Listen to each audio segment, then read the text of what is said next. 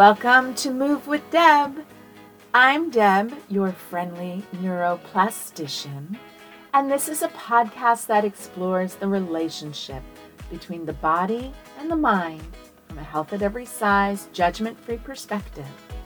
I teach you how developing a new internal conversation based on curiosity, self-friendship, and simple neuroplasticity techniques can rewire your body-mind out of pain and emotional overwhelm to help you build the rich, full life that you want to live. Disclaimer, this is not a replacement for medical care. Hello, and welcome to Move with Deb, the podcast. This is episode number 33. And today I'm just going to talk a little bit and share some of my somatic singing practice with you. So there's a little piece in it that I recorded while in my car. So I apologize that the audio of it is not awesome. But I think the information is interesting. It's me responding to a piece of a lecture in Dr. Andrew Huberman's 2-hour podcast about dopamine. So if you like to dive deep into neuroscience and learn some interesting things, how our brain communicates inside of itself, what even neurotransmitters are, how neurons work, what dopamine is, he really describes the mechanisms by which our brain does things. I'm listening to a lecture on dopamine from Dr. Andrew Huberman. He's like, when you want to increase your baseline in dopamine when you're trying to reach a goal, do not depend on the reward of achieving the goal to give you the increase in the reward. Dopamine is a reward chemical. So he said to lean in to the difficult parts, and that is where you get your reward from. So when I talk about believing before evidence, that's hacking your dopamine system. When I talk about like becoming friends with difficult feelings for the purpose of future you, that is hacking your dopamine reward system, because you are saying, this is something I am choosing to pursue, even though at this moment I find this difficult. And you're saying, but I understand that practicing this is going to benefit me, not just right now, but in the future. But that is what is going to increase your dopamine now. So you're going to get the dopamine, not in the future when it's easy, when like having feelings is easy, but you will get the dopamine like soon, right? From the leaning in to the difficult experience that you're having in the moment while you're telling yourself this is for your future. So the audio from my very enthusiastic car ride, I literally had to pull over into the McDonald's parking lot. And I was like, no, he's saying stuff about dopamine that reminds me of thought work. And I have to stop and I have to record my thoughts right now as I'm driving. So I pulled over safely to record my thoughts. But then my phone like overheated or stopped recording, and it was recording through the car. And oh, technology, I love you and I hate you. But what it missed was my disco version of this dopamine experience that he was describing, which is the way to create an increase in your baseline in dopamine is not to put all your hopes on the dopamine reward of the thing in the future, but on the challenge of whatever the task is in the moment. I'm sure I will continue to find ways to explain how we kind of work with our neuromodulators. I don't want to say the word hack because it's not really a hack. It's more of a dance. It's like I feel this arousal, or when I leave this experience, or I'm feeling this kind of agitation, like maybe this agitation is acetylcholine, and maybe like this drop in energy is, like there are things that we need in our body. We need food, we need sleep. But sometimes all that's happening is a neurochemical process that we narrate with words.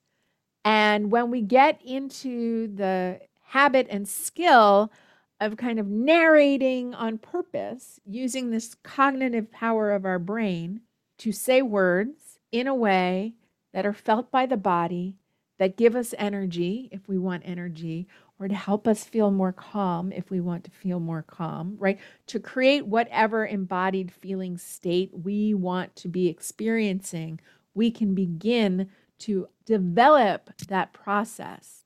We can begin to develop that process by using language as an evocative power source.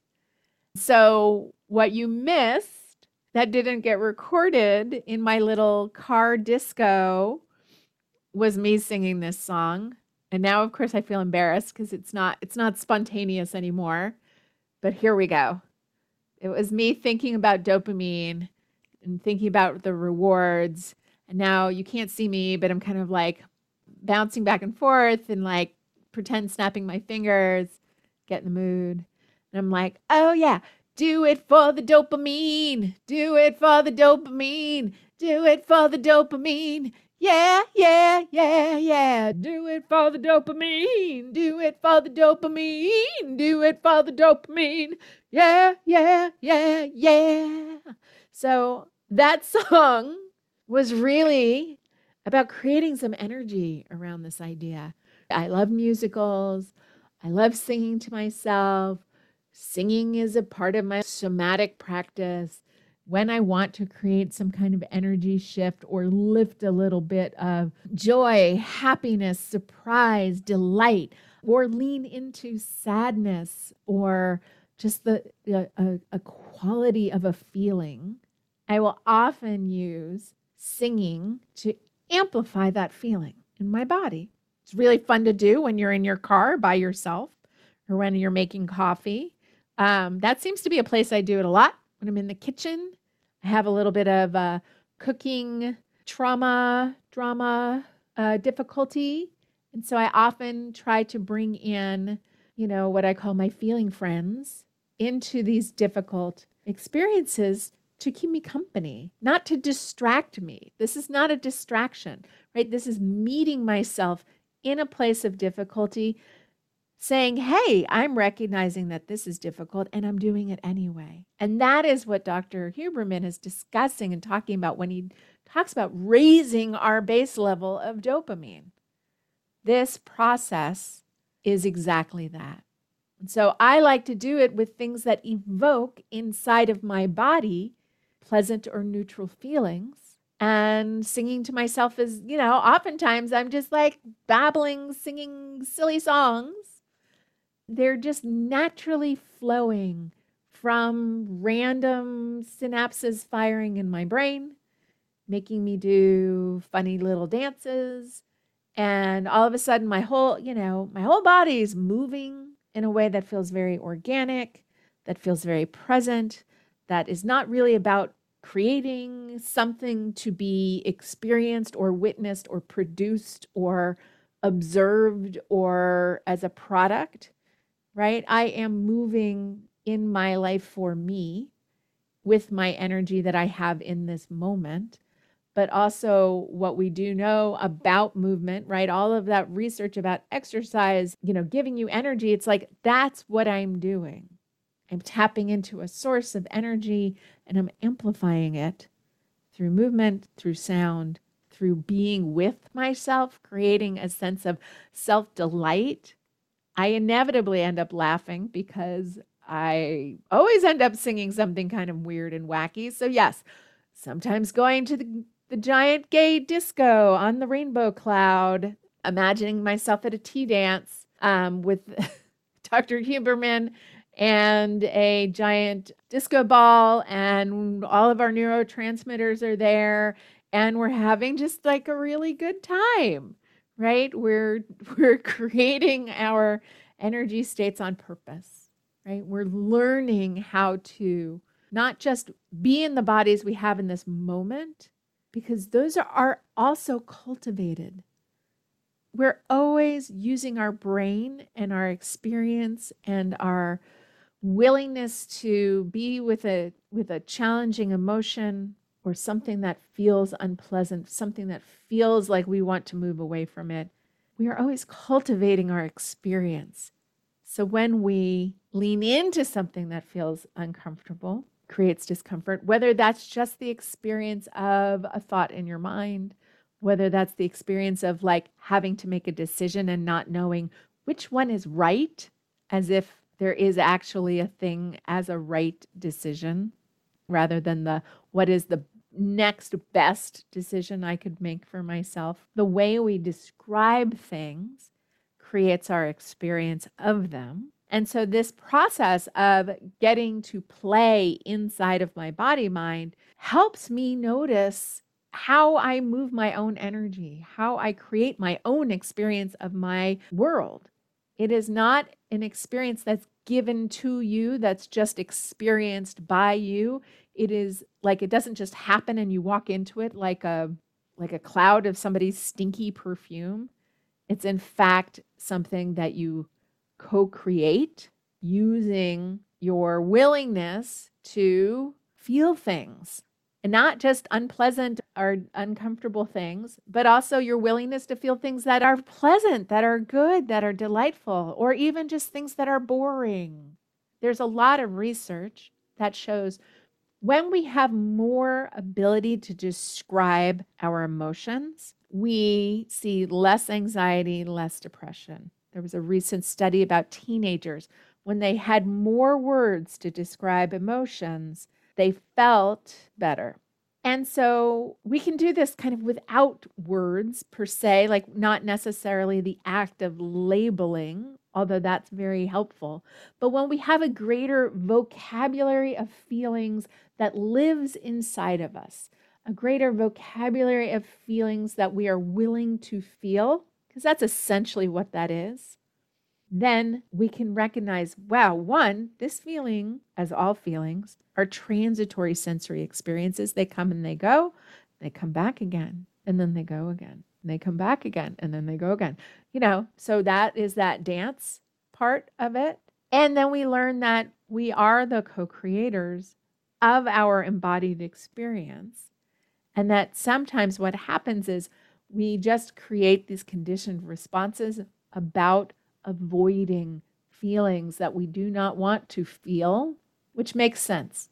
You don't want to feel something and you feel fear and you're afraid that this feeling is going to not go away, not change. You're going to be stuck in it forever. Maybe you've gone through periods of depression in the past. We oftentimes, when we have a sensation or a feeling that is like a feeling that we've had in the past that we don't want to recreate, it makes sense that we will organize ourselves to not have that experience again. But what is really useful to understand is you literally cannot have that experience again. You could have an experience that is like it, but it's only now in the present. So when we apply this information, this new information about feelings that you didn't know then, you will have a different experience, because if you don't believe that depression is a dark pit that you can't get out of, then that thought is not going to create fear inside of you. You can say a thought about depression like, I'm recognizing that I am feeling depleted of energy. I am noticing that these are my thoughts, and you could get them out of your subconscious, put them down on paper, see them in a little thought buffet. And then we just start to practice this. I'm noticing this thought. I'm noticing this feeling practice. I'm noticing when I have this thought, I have this feeling. And then just starting to build more curious awareness, whether it's about a feeling, a sensation in your body, an emotion, a thought, a circumstance. We just want to create the willingness to become aware and to create safety in becoming aware. And just noticing when we want to react and retreat. The answer is not to push yourself to engage or force yourself to do anything. The first answer is just to notice that you have a desire to retreat. And then you can say to yourself, hey, self, I notice that this is the feeling that's coming up. So that does involve slowing down. That does involve being with oneself. That does involve self-friendship. And I want to invite you into this sense of curious willingness to just try. Spend a few moments when you have a strong emotion come on and create some curiosity. Or start playing and then see what happens to your energy. It's not about tackling only the hard stuff. It's just about getting to know how your body is synthesizing your experience of the world, synthesizing your experience of these neurotransmitters, bipping and bopping and zipping and zapping through your body mind, creating your lived experience. What does our brain do when it's narrating? Is it a documentary? Is it a horror movie? Is it a rom-com? Is it some kind of wild absurdist film? Or all of them? Get to know you. This is a process by which we can change our experience with our pain and with our sensory experiences. And it doesn't just mean doing meditation. It doesn't just mean reaching some kind of state that feels mysterious and unknowable. And certainly learning to have fun is never really time wasted. That's my episode today. If you are curious about learning more about how to rewire your brain away from pain and towards increased tolerance of sensory experiences, emotional and physical, please reach out to me. I am currently offering an 8-week, what I call pain recovery program, trained by Dr. Schubiner and aligned with Alan Gordon's work from the Pain Psychology Center, and also is trauma-informed, health at every size, all bodies welcome space. I hope you're having a wonderful day, and thank you so much for listening to Move with Deb.